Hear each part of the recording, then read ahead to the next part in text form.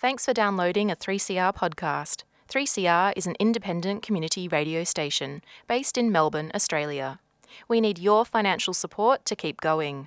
Go to www.3cr.org.au for more information and to donate online.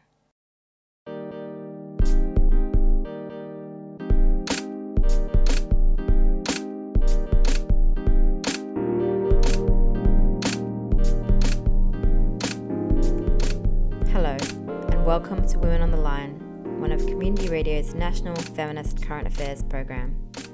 Produced at 3CR Community Radio in Melbourne and broadcast on the Community Radio Network. I'm Amy McMurtry. This show was produced on the stolen lands of the Wurundjeri people of the Kulin Nation. We pay respect to elders both past and present of these lands, as well as those who are hearing us from today. In this episode of Women on the Line, you'll be hearing from several women and gender non-conforming people about their experiences of connection and disconnection during this current COVID-19 pandemic crisis. We start with Polly Bennett, thanks to Esther Zhu, who did this interview with Polly, looking at ideas of surviving this period of time. Polly has been a social justice activist in a range of campaigns for nearly 30 years. Polly is a researcher in social sciences, mainly in the community sector, a tutor and academic in the university sector. Under the guidance of her doctor, Polly has been in strict home isolation since early March. In this first excerpt, Polly talks about the importance of creating networks of support, particularly as somebody living alone. And she speaks about the histories of mutual aid that she drew from. Not long after I was in isolation, there were a lot of mutual aid groups and local community support groups that formed. So there's ones around rent difficulties and calling for a rent strike or a mortgage strike. There are ones around just providing community support for each other, which could be anything from like delivering some toilet paper to getting prescriptions for people, or even just having a chat on the phone for some people who are alone at home, like I am. I live solo. And so I did a lot of that connecting. I set up a neighbours group as well. So I just hand wrote out some little notices, and then I messaged one of my other neighbours to see if they could help. Basically just to see if we needed support for each other. So far it's only been me that's needed the support, but I did know there was like basically a single mum in one of the apartments, and there's an elderly couple, and there are other kids in the apartment. So I knew that at some point someone might need help. So I think 2/3 of the block are now in like a phone list, and we text each other now and then just to check we're okay, and also any vital information. So is this, like you just mentioned, the mutual aid support group, is this mainly in like Melbourne, Australia, or they are kind of internationally? They're international. I mean, there's whole traditions. I mean, it actually comes from kind of radical activist and even anarchist traditions. Mm-hmm. I mean, yeah, you look through history. I mean, these aren't new groups. There's entire traditions, like more than 100 years old, of doing this kind of thing, like during conflicts, during famines, during war periods, during depression. Yeah, I mean, the examples are endless. Social movements around civil rights, for example, in the United States, a lot of those organisations had effectively a mutual aid group. So it might be feeding school kids in the mornings or lunch times, or it might be helping people with shopping. And it's that kind of care work, but at a community level, that we often take for granted until there's a period of a crisis. And then suddenly when our formal state-run social systems are kind of not coping and not supporting us, then these groups pop up and they flourish. And it means that we can provide direct support to each other rather than through the state. So it's also got many really interesting kind of radical potentials as well, because it means that we are connecting as a community initially through aid, but then it might be, for example, it might be helping people out with paying rent, but then it might become, hey, why don't we collectively organise a strike and refuse to pay rent because none of us can afford it. During that period, I also became aware that I have lots of privileges and things that I can share. Like, I've got very good internet. I've still got work. I can, so someone who's also an asthmatic in one of the mutual aid groups was like, I can't afford to get my script tomorrow and I'm really worried about it running out. So I just sent money to them. And then they ended up not needing all of the money I gave them. So then they forwarded it to friends of theirs. So that's how it kind of works.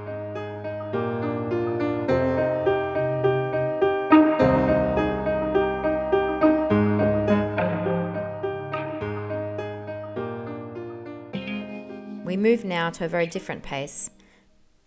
Jess Gerard is a senior lecturer in education, focusing on research of the changing formations and lived experiences of social inequalities in relation to education, activism, work, and unemployment. Jess is isolating with her partner and co-parent and their toddler.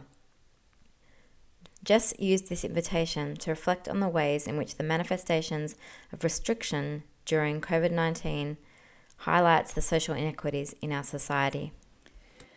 This is called Wasting a Crisis. The invitation to write this comes as cathartic relief.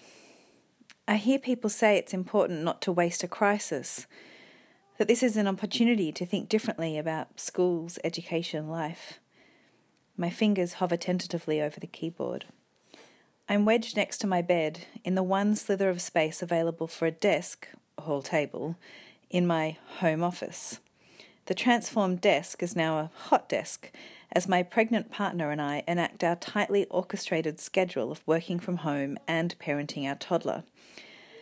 I think of us as living in the slipstreams, or maybe we're ships anchored side by side, but somehow also constantly moving, each dutifully fulfilling our 2-hour blocks of parenting while the other works, continuing this relay pattern from morning into the night and into the next day and night and day. A flittering half-thought is wrenched from recognition by the sound of my toddler giggling. I hear the familiar negotiation of putting on shoes to go for a walk. I wait in anticipation for the sound of silence. My experience is not extraordinary. Countless parents are performing new versions of work-life balance in which the time-space boundaries between parenting, working and education fundamentally collapse, as children lurk on the edges of online meetings and online meetings lurk on the edges of potty time, dinner time, any time. COVID-19 reveals much about labour and capitalism and its relation to families, children and education, how it ultimately rests upon unpaid gendered labour of parents, and how the extraction of value seeps from the production of life itself to the production of commodities, including educational institutions. It also underscores foundational global connectivities and their inequalities, of capital and labour, yes, but also of the air we breathe, surfaces we touch, and medical care available. These are not new revelations, but they are acutely felt as governments weigh up lives and economies. Yet, the penultimate arrival of the Home Office is decidedly a more middle-class experience of COVID-19. Jobs that can't be done from home are still being carried out. Clearly essential for our existence, many are poorly paid. Shop assistants, nurses, care workers, garbage collectors, cleaners. Other workers lost altogether. Livelihoods and life worlds radically transformed as the global numbers of the unemployed grow. In this context, the nation-state's concern around schooling and economic growth intertwine. Educational performance and outcomes are our anxieties that underlie nations, and COVID-19 has ripped open their seam to reveal their performativity. As politicians scramble to maintain economic growth, schools' function as enablers of parental employment is laid bare. As work, home, education boundaries seemingly crumble, others are fortified. National borders close and homes are presented as unproblematic, self-sufficient islands, complete with work and school capacities. If anything, COVID-19 has deepened the border grooves of colonial capitalism, in which the white nuclear family sits at the centre of the nation-state's public life. In this framing, home is improperly presumed to be safe, and familial and social forms outside of nuclear conventions slip from view. So-called non-citizens, temporary visa holders, students, workers, neighbours, friends, are denied welfare rights and protections as the rivets of the borders are screwed tighter. Just 2 kilometres from where I sit, over 60 asylum seekers are locked in crowded conditions, in forced mandatory detention, unable to carry out physical distancing and worried for their safety and lives. Undoubtedly, to return to before is just to slide into seemingly more comfortable expressions of these border grooves. But what does it mean to not waste a crisis? I'm more concerned about people wasting away in the crisis and its aftermath. It is a struggle for survival and justice, and it demands that any educational futures fundamentally address the questions of life itself and its abounding social inequalities and divisions. Women on the Line. And right around Australia, you've been listening to Women on the Line. We've been hearing from women and gender non-conforming people speak to experiences of connection and disconnection during the COVID-19 pandemic. This piece by Amy Sue so beautifully sums up the deep despair that so many of us have felt during this period of social isolation. Amy Sue is a community development practitioner and works in the self-advocacy movement in Melbourne. She believes sharing our experiences makes communities and individuals stronger. This piece comes with a content warning for language. Living alone. I wake with a frazzled mind. I can't work. I will work. 1, 2, 3. I compel my limbs to do what ordinary humans do. Get out of bed. What is it about this shut-in that reduces me so? A friend names it. Social isolation mimics severe depression. Hi, it's been a while. Repeated boredom. Endless time. Stuck in your head. No audience fuck washing your hair.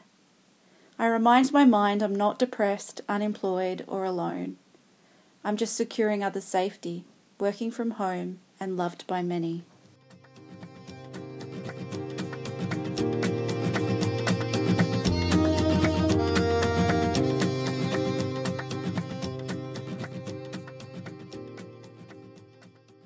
Sheridan Byrne is a queer, cis woman living solo and working as a queer birth educator and ally. She is also an educator within the alcohol and other drugs and family violence sectors. Sheridan sees her role in the community as an advocate in educating others to navigate systems of power. This small piece is a personal voice memo Sheridan shared with me that she'd sent to a friend as part of their communication ritual during the pandemic isolation. Each person, sporadically as they are drawn to, sends a message to the other, offering a moment of connection between themselves and each other. This personal account of a moment in time in Sheridan's life is demonstrative of the ways our bodies hold both the complexities and possibilities of this time. Good morning, good morning. Just doing a check-in. I'm feeling so much healthier in myself. And I did yoga this morning, so I'm just so grateful for all of the adaptability and flexibility that people are showing. And I got to do yoga online with a friend from choir, and we start choir back on Monday night. So there's these things now that I feel like we've all had our L plates on for a while, how to do this, and now I'm feeling a little bit more secure in this new world, so feeling a lot lighter and a lot kind of healthier, more connected in myself. And I'm so grateful that the sun is shining and I get to be in this little space and do what I want in it and look out and see trees and look across the road and see park and trees and people jogging and children playing, and just that sense of like I have everything I need right now.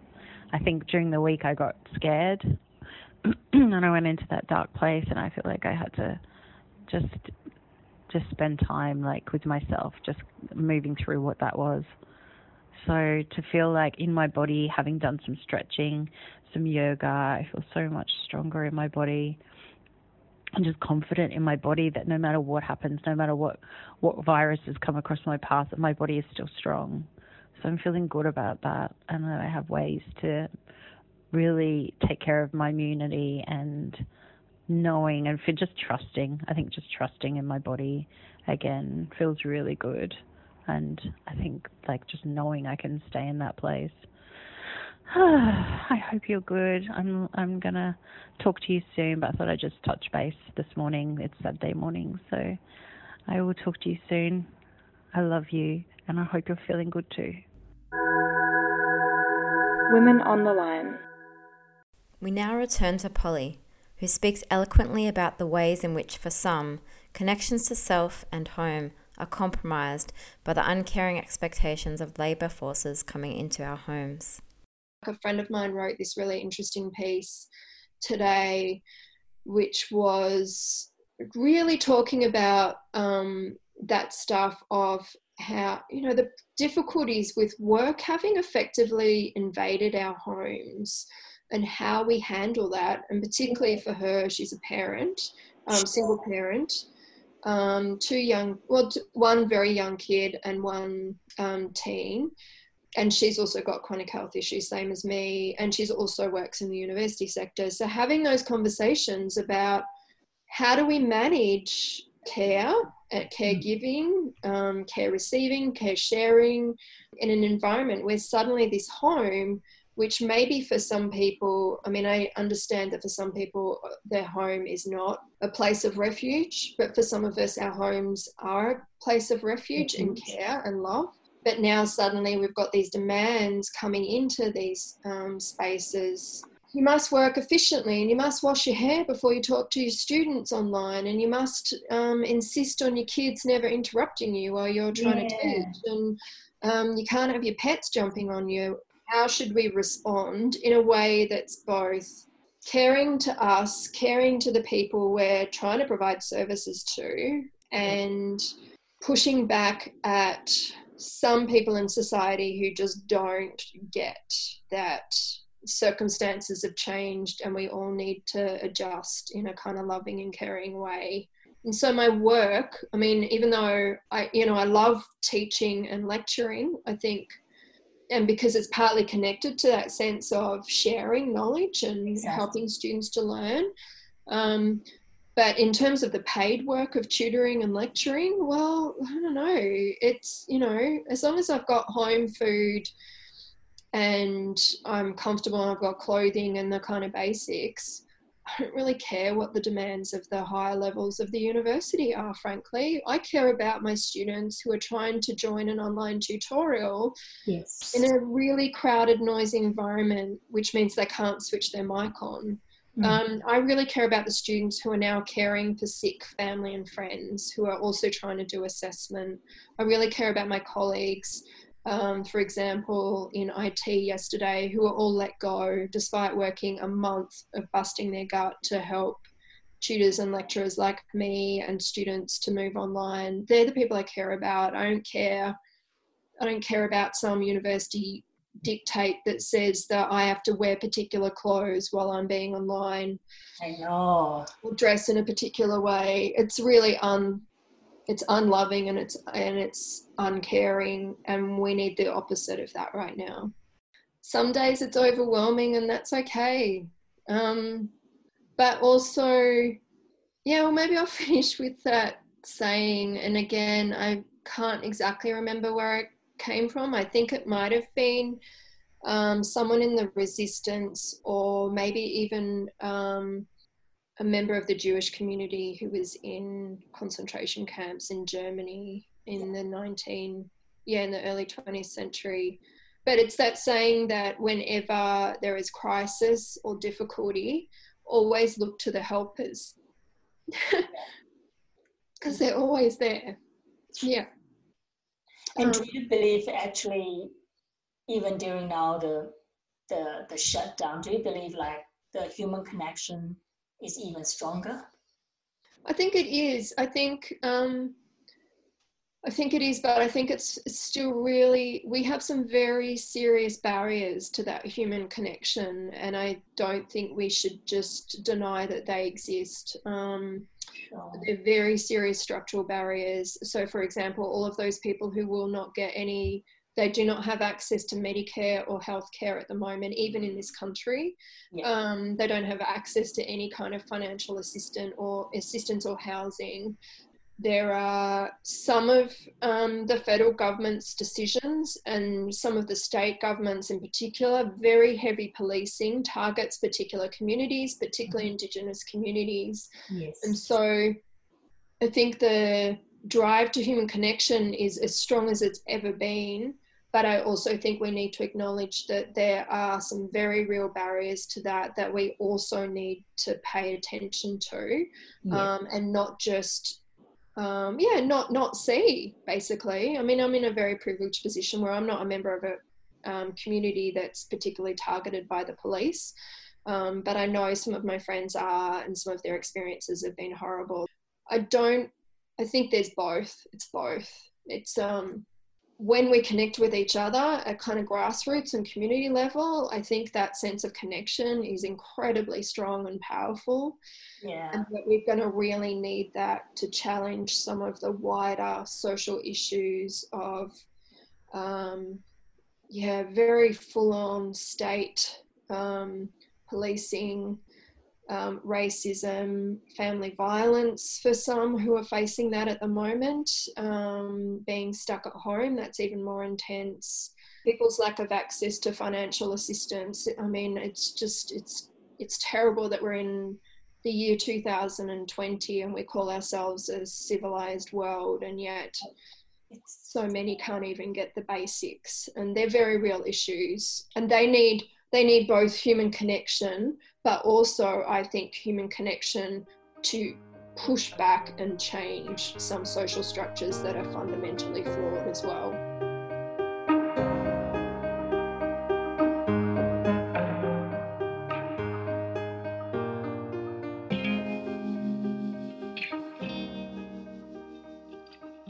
The final piece, looking at both connection and disconnection, we turn to a powerful piece by Sara C. Motta.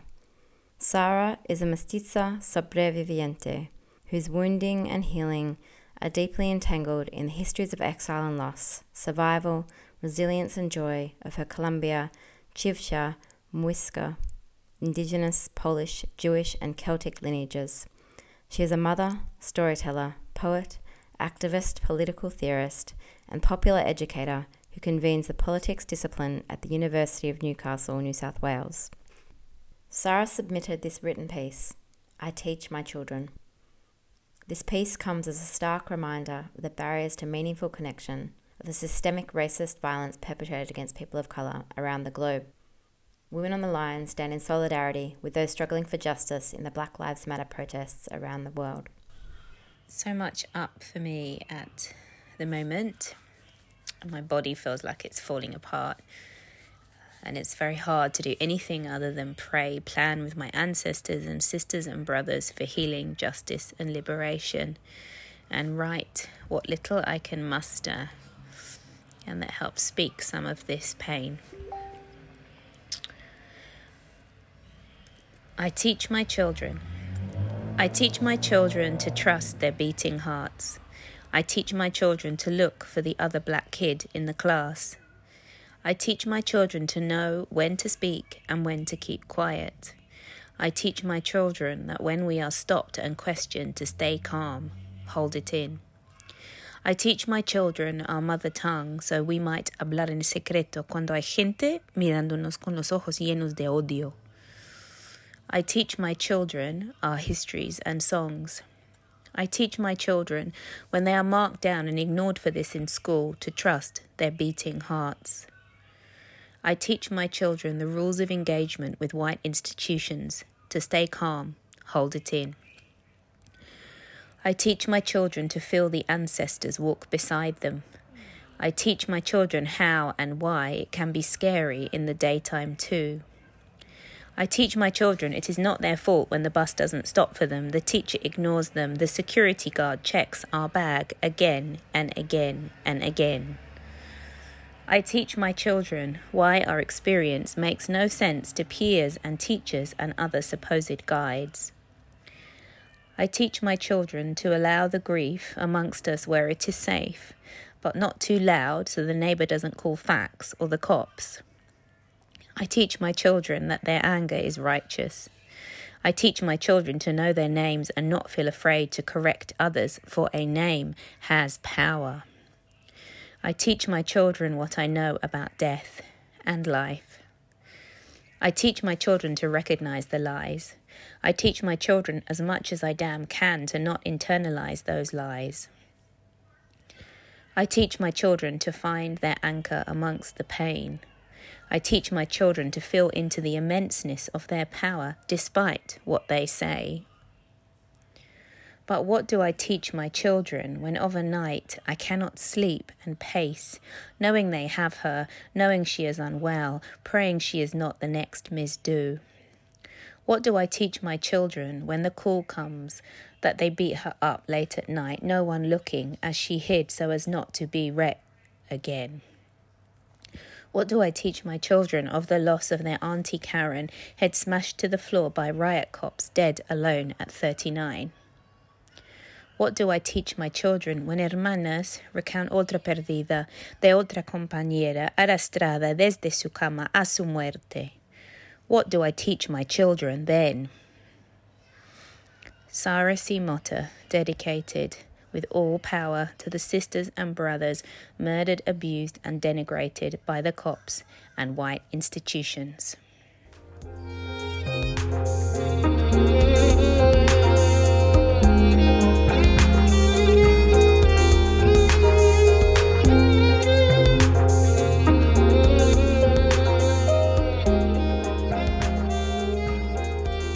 Women on the Line is produced in the Melbourne studios of Community Radio 3CR with the financial assistance of the Community Broadcasting Foundation. The show is distributed nationally via the Community Radio Network, with special thanks to the Community Broadcasting Association of Australia. If you want to get in touch with the producers of the show, you can write to womenontheline@gmail.com. You can also follow us on Twitter or like our page on Facebook and Instagram. If you want to hear this show again, or any of our previous programs, you can download the podcast from 3CR's website, 3cr.org.au. Go to the Women on the Line page and follow the links to this week's show.